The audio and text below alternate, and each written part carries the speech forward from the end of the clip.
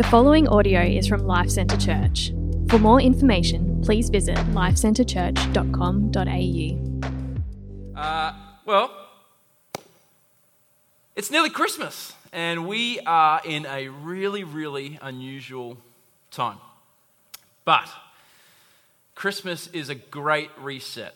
I know for a lot of us, this Christmas period, particularly here in Australia, it's a time to get off work, and we take a break and we refresh. We get breaks from study, and it's a time that we use to reset and refresh just in the physical nature of having summertime, right? How many people here are looking forward to going to the beach in the coming weeks? Yeah, a whole lot of hands. Okay, we're going to be going to the beach, we're going to be going to the pools, we're going to be doing things.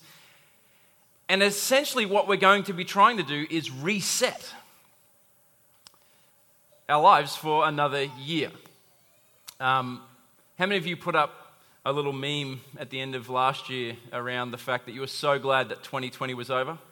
How many put up a little social media page? There's a few of you, okay? If we can get this up on the screen, there's some really, really good memes that have gone around over the past 12 months around last year. My favorite one being that Leonardo DiCaprio one. That's hilarious. There's this sense in which at the end of last year, we were like, we cannot wait for the year to be over. But this year is different, is it not? I think we're feeling different this year. Because I think we're realizing that COVID won't go away. At the end of last year, we were hopeful, okay, it's done, it's going to be over, and now we've done a whole nother year. Actually, this past week is 2 years to the date that the first ever, moment of COVID arose. It's been 2 years that this thing has been around, and it's still with us, and now going into next year, we know it's still going to be there. So we're already weary,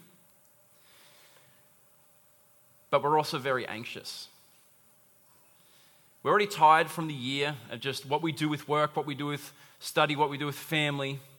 But we're anxious because we don't know what's coming. And we're anxious about the next year and what will happen in our world. And I want to encourage you today. The most important thing about you is what you think of God. Martin Luther said that. He said the most important thing about a person is actually what they think about God. And for Christians, we have knowledge, truth about God, which should fuel us with hope and peace and joy come this Christmas. And so we're looking at this series from Isaiah 9, and the verse says this about who our God is. It says, "For to us a child is born, to us a son is given, and the government will be on his shoulders, and he will be called," and this is kind of what we've been looking at for the last few weeks. Week 1, we looked at He is Wonderful Counselor. Last week, Shane looked at the fact that He is Mighty God.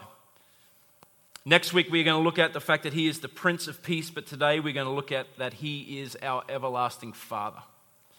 And I believe that this is not just something that we just put on repeat and it's like, oh, we're just going to do the next Advent series. I believe that God specifically wants to encourage us this year. I believe God wants to encourage you today. For those of you that are Christians, God wants you to know Him as your everlasting Father. For those of you that are in the room and you're not Christian, this is who you can know God as. Is our everlasting Father. What does it mean that He is everlasting? Well, this term here is actually, it's a term of royalty. It's this picture of kingship. That He is perpetually and continually and always and forever sitting on the throne, ruling and reigning all of the time. That He is the God of creation, the one who has no beginning and has no end, the one who made time and lives outside of time, will come and enter into time as the infant.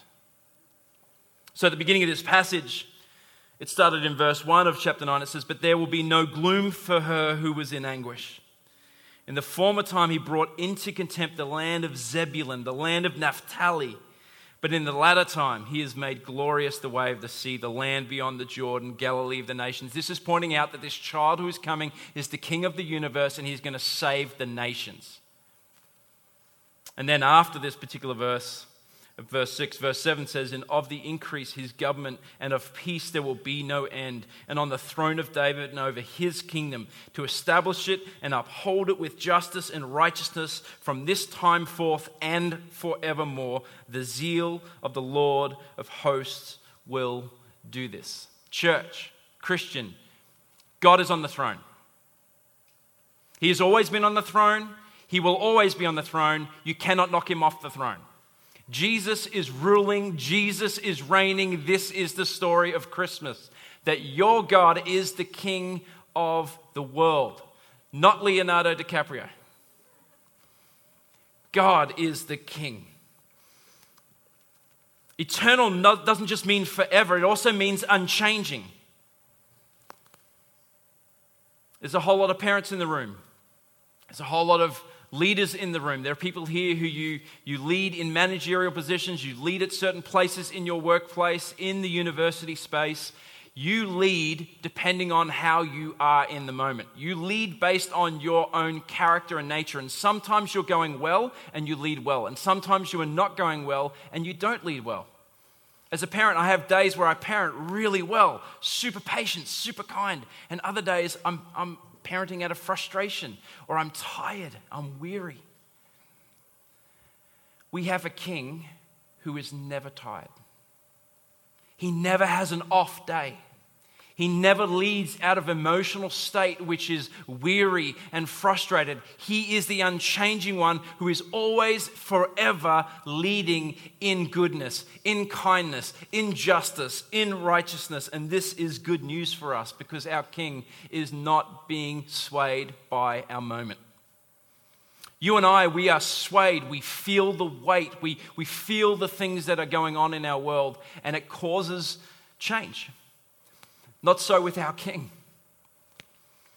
That is good news. And then it tells us that he is our Father. Few words evoke the kinds of feelings we have when we hear the word Father. That parental-child relationship, it's so powerful. It's so forming, is it not? Many of the things that I now do as an adult is in response to the way I was brought up, based on my home, based on my family, based on my father. And many of us in the room, we actually struggle with the concept of God as Father, and because of our physical, earthly relationship to our earthly parents, we sometimes can struggle with understanding God as our Father. Or we project onto him the things that we have experienced in this life as though that would be true of him. So for example, for me, my father was a worker in oil and gas pipelining, which meant he was away a lot of my life. And so one of the things that I have felt as a young man growing up was not that my father didn't love me, but just that he was absent. And he was absent because he was putting food on the table and providing for us, but in his occupation, it meant that he was away 16 weeks at a time, 32 weeks at a time. When he was in Pakistan, it's like 9-10 months at a time. And so in my walk with the Lord and my journey of faith, I have sometimes not believed that God is present with me all of the time. But the truth is that this is our Father. Have any of you seen the movie Fences with Denzel Washington? I recommend you go watch it. It's a story of a man, his name's Troy. He had an abusive father. And he grows up in Pittsburgh in the 1950s, and he himself is a broken man because of his parental relationship, and now he has a child who he is trying to raise, and he's putting food over the roof, putting food on the table, not food on the roof. Maybe he was doing a weird Santa thing that they do in Pittsburgh that you all don't know about, but I knew, so I'm super smart, okay? He was putting food on the table and a roof over the child's head, and there's this one really, really powerful scene where he's talking with his son about some stuff. His son wants to get a TV that's cost $200, and the dad, in his attempt to show his son that he loves him, basically tells his son that he puts a roof over his head not because he loves him, but because he has to. And there's this moment where the guy says to his dad, he's like, why don't you like me? And then Denzel Washington, his character, kind of says, well, what law is there that I have to like you? Do you think I put a roof over your head or food on the roof, food on the table because I like you? It's like that's my responsibility is to do that. And it's this brokenness of this man who's trying to show his son that he loved him, but he doesn't know how to say it. And the only way he can tell his son that he loves him is to say, you're my responsibility and I will look after you. So we're not going to go buy a $200 TV. We're going to make sure that this roof doesn't leak for the rest of your life. But deep down inside, what the son wants is just a nearness of his father. It's like, I don't care about the roof. I don't care about the food. I want my dad's heart.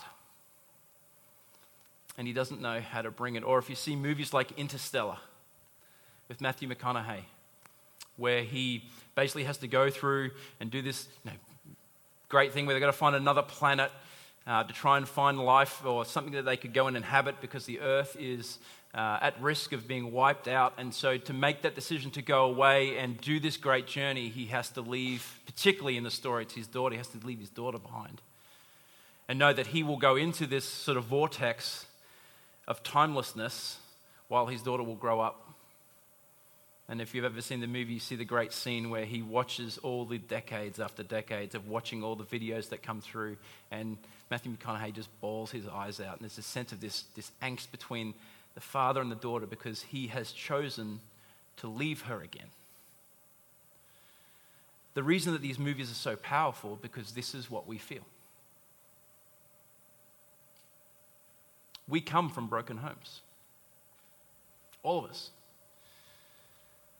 Many of us thought our homes were great, and so we kind of grew up and had our own kids, and then we were reflected on our upbringing, and we're like, oh, wow, my parents actually weren't as good as what I thought they were, and that actually crushes us. I had a friend whose parents got divorced, and we used to call them the Brady Bunch because they had the perfect family. It looked like they were perfect, and he found out as a 19, 20-year-old boy that basically his parents had been faking it their whole lives as they grew up, just so that when they grew up, they could then leave and they'd be okay. Still to this day, it's been 20 years, still to this day, my friend is haunted by that moment that he found out that his mum and dad never actually loved each other.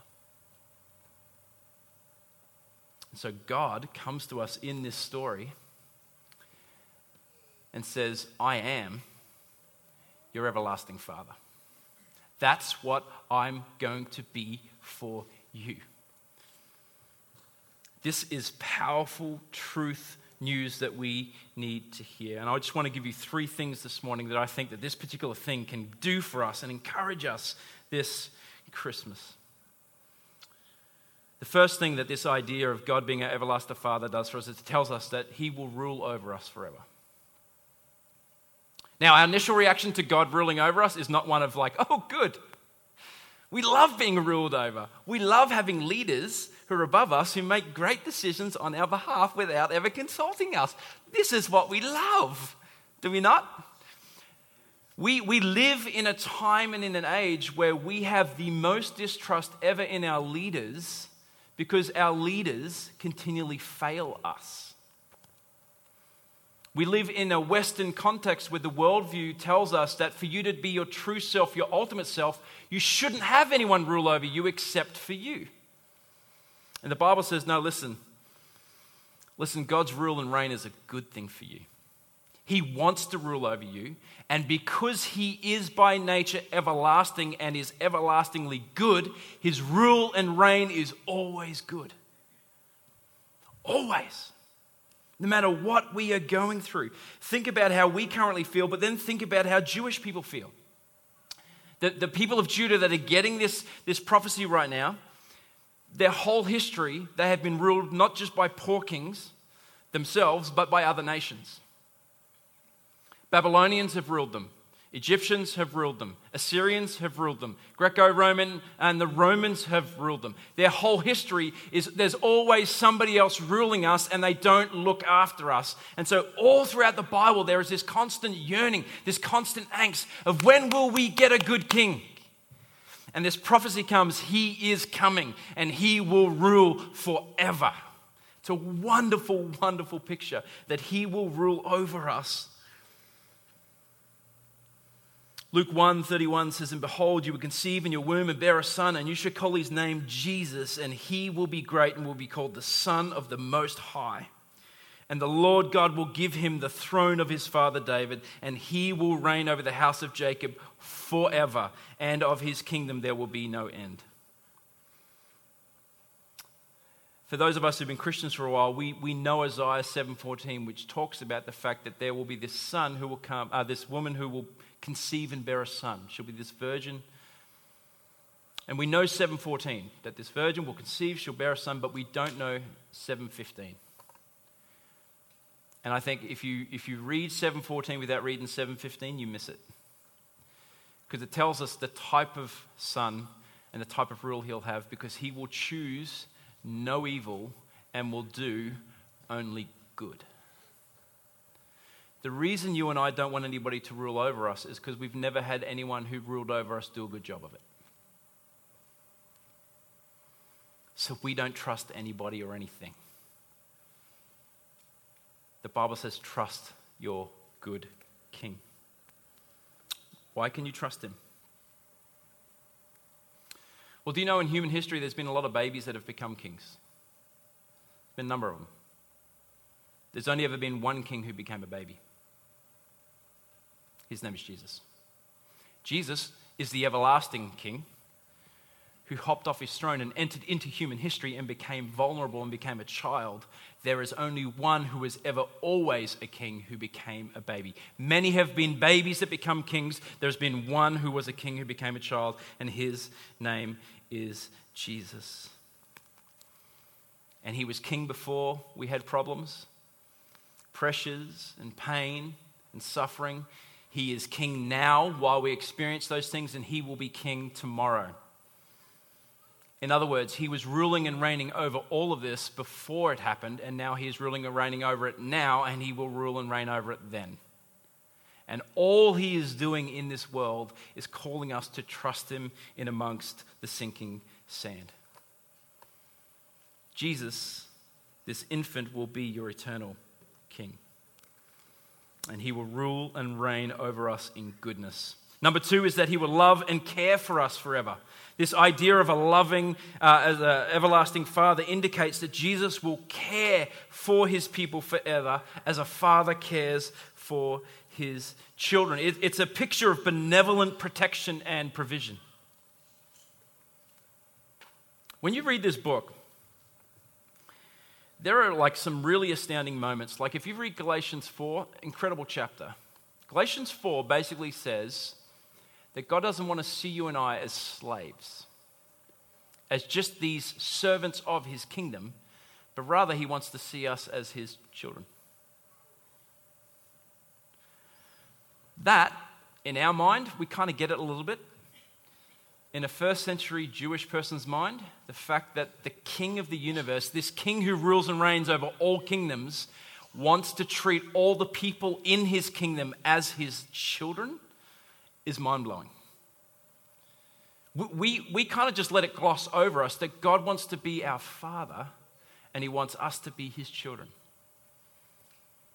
What does it mean that we are his children?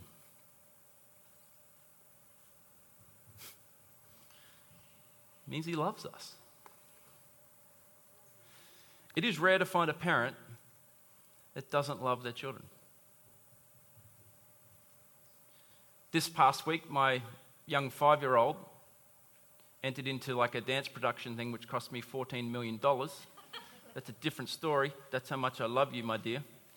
With the 1,000 outfits and the 4 hours of production of which she's on stage for 24 seconds and you got to wait. And like, if you were to step back and just watch this thing, you're just like, that was horrible.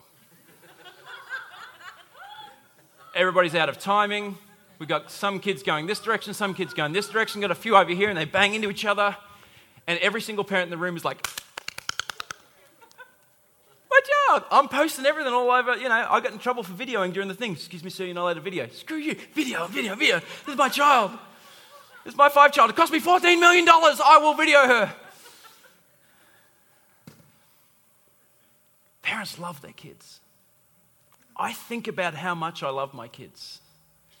I will do anything for my children. And I'm a broken man. I'm a frail man. I'm a temporal man. This is the eternal Father. How much more so does our eternal Father love you, his children? He loves you. He cares for you. You are on God's mind this Christmas. Does that blow your mind? My kids once asked me, how can God be thinking about everybody simultaneously at the same time? How can he be present for all people? And I say, that's because he's God. I can give certain time to this child and certain time, excuse me, I'm talking to this one, right? This is all we can do. Particularly, I'm just like, I can't, shh. God can speak to all of us, and he is attentive to every single one of our needs, because that is our eternal Father. It's not just that he can, it's that he wants to. Isaiah speaks of God's eternality more than any other book in the entire Old Testament. He's constantly speaking about it, but he also constantly speaks about God being our Father. 63:16 says, "For you are our Father. Through Abraham, though Abraham does not know us and Israel does not acknowledge us, you, O Lord, are our Father, our Redeemer." Spurgeon, in his sermon on this particular passage, he has this incredible line. He says, "There is no unfathering Christ, and there is no unchilding us." See, this Christmas, some of us are going to be wounded because we've lost relationships of people that won't be at our table this year. We've lost parents, we've lost children, we've lost friends. There's a sense in which, as human beings, we can lose each other. But in a God sense, you can never lose him and he can never lose you, because he is eternal. This is why it is good news. He is not just our Father, he's our eternal Father. So if he loved you, he can't unlove you. The Bible tells us, this is really, really important, the Bible tells us, not just before we were born, but before time, he chose to set his love on us. Before time, in time he sets his love on us, and when we get to eternity, he is going to love us. Because his love for us is based on him and not you, it can't waver, it can't change. He will love you forever. That's good news, because there are many days where I probably don't feel like he should love me. Do you have those days?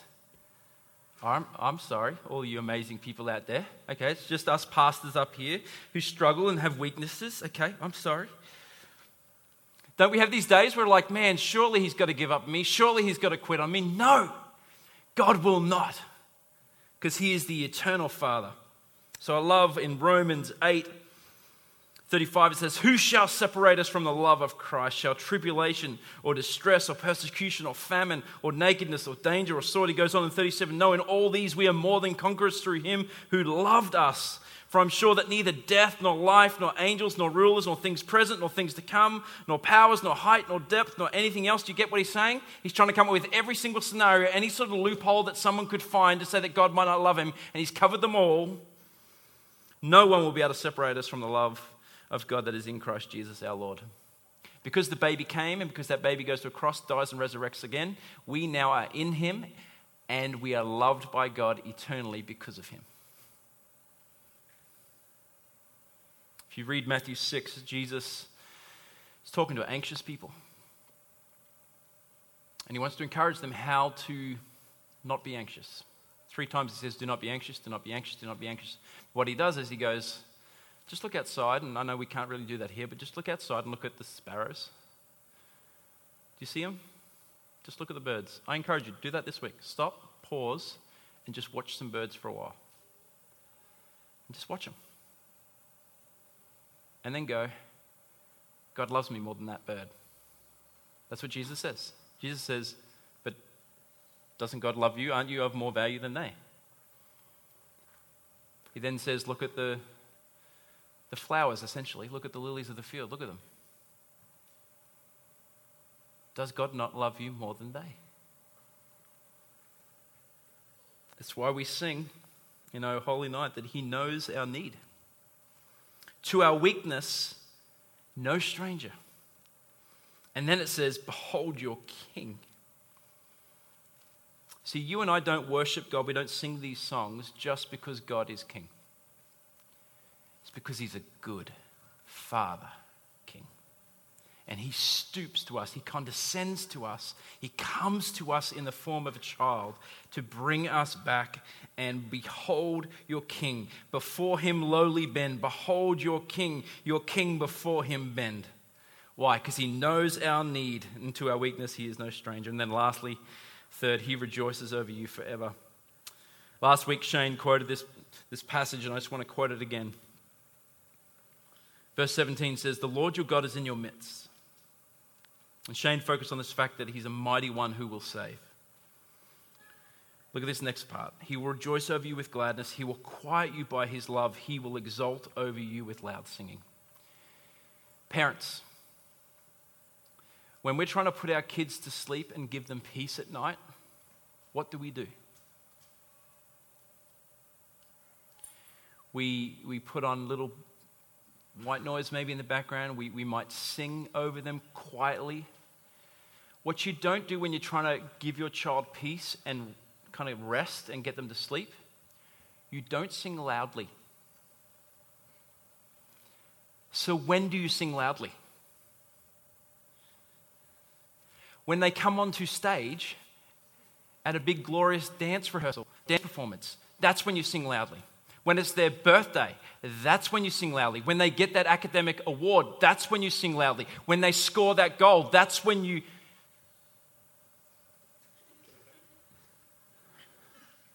My son's leaving. He knows I must be talking about him. When he scores that goal, that's when we sing loudly. This is a picture of victory. This is not a picture of just Jesus coming and giving us peace, which we're going to look at next week. This is the picture of Jesus saying, hey, you win. I'm celebrating you. I'm rejoicing you. I'm singing over you. I'm glad for you. It goes on to say, I will gather those of you who mourn for the festival, so that you will no longer suffer reproach. Behold, at that time I will deal with all of your oppressors, and I will save the lame and gather the outcasts, and I will change their shame into praise and renown in all the earth. At that time I will bring you in. At that time when I gather you together, for I will make you renowned and praised among all the peoples of the earth when I restore your fortunes before your eyes.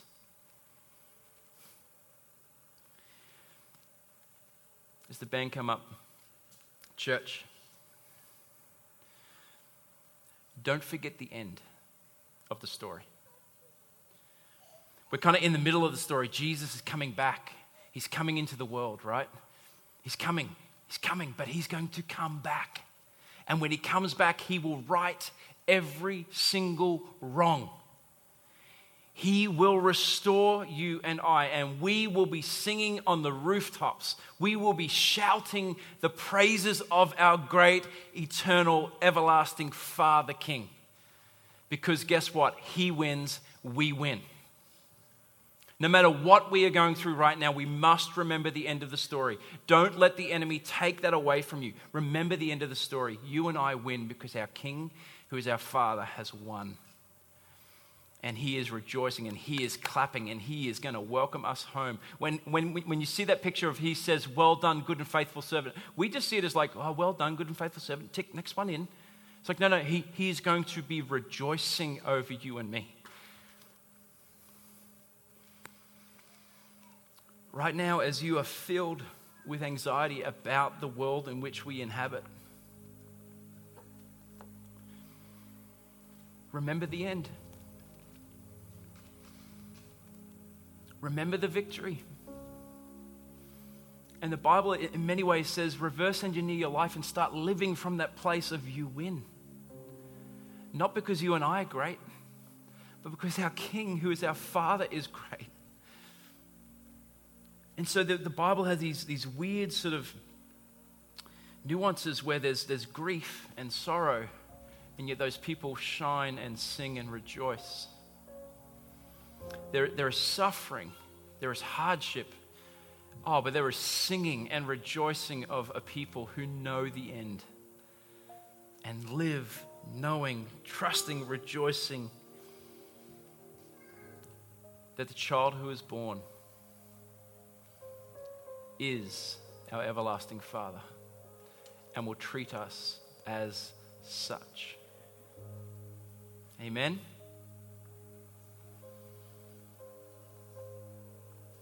Now we're going to sing.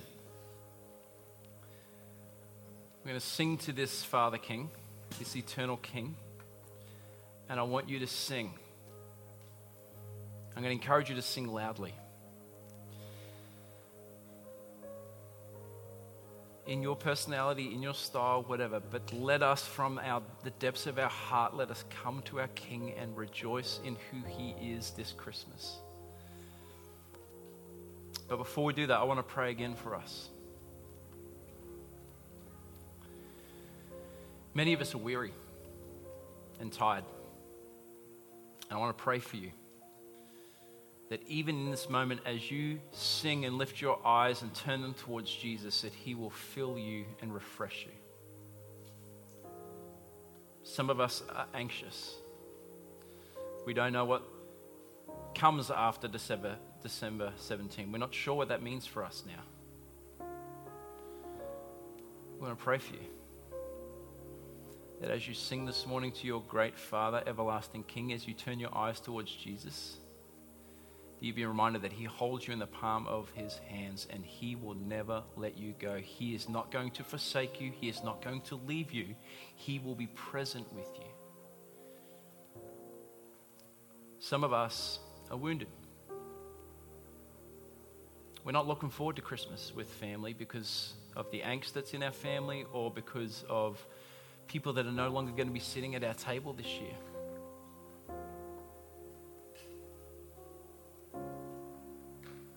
I want to pray that as you sing, the Spirit of God would minister peace into your heart about what is coming up in the next couple of weeks for you. Amen?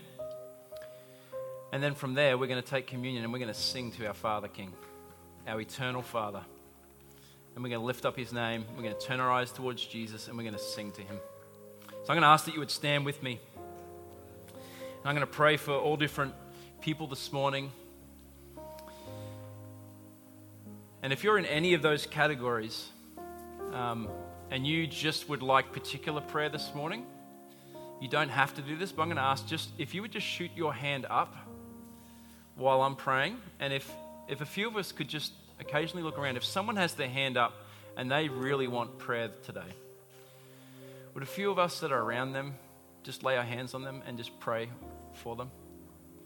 So that our brothers and sisters can know it's not just their Father who is eternal that's with them, but it's also his children, his church family, that we're in this together.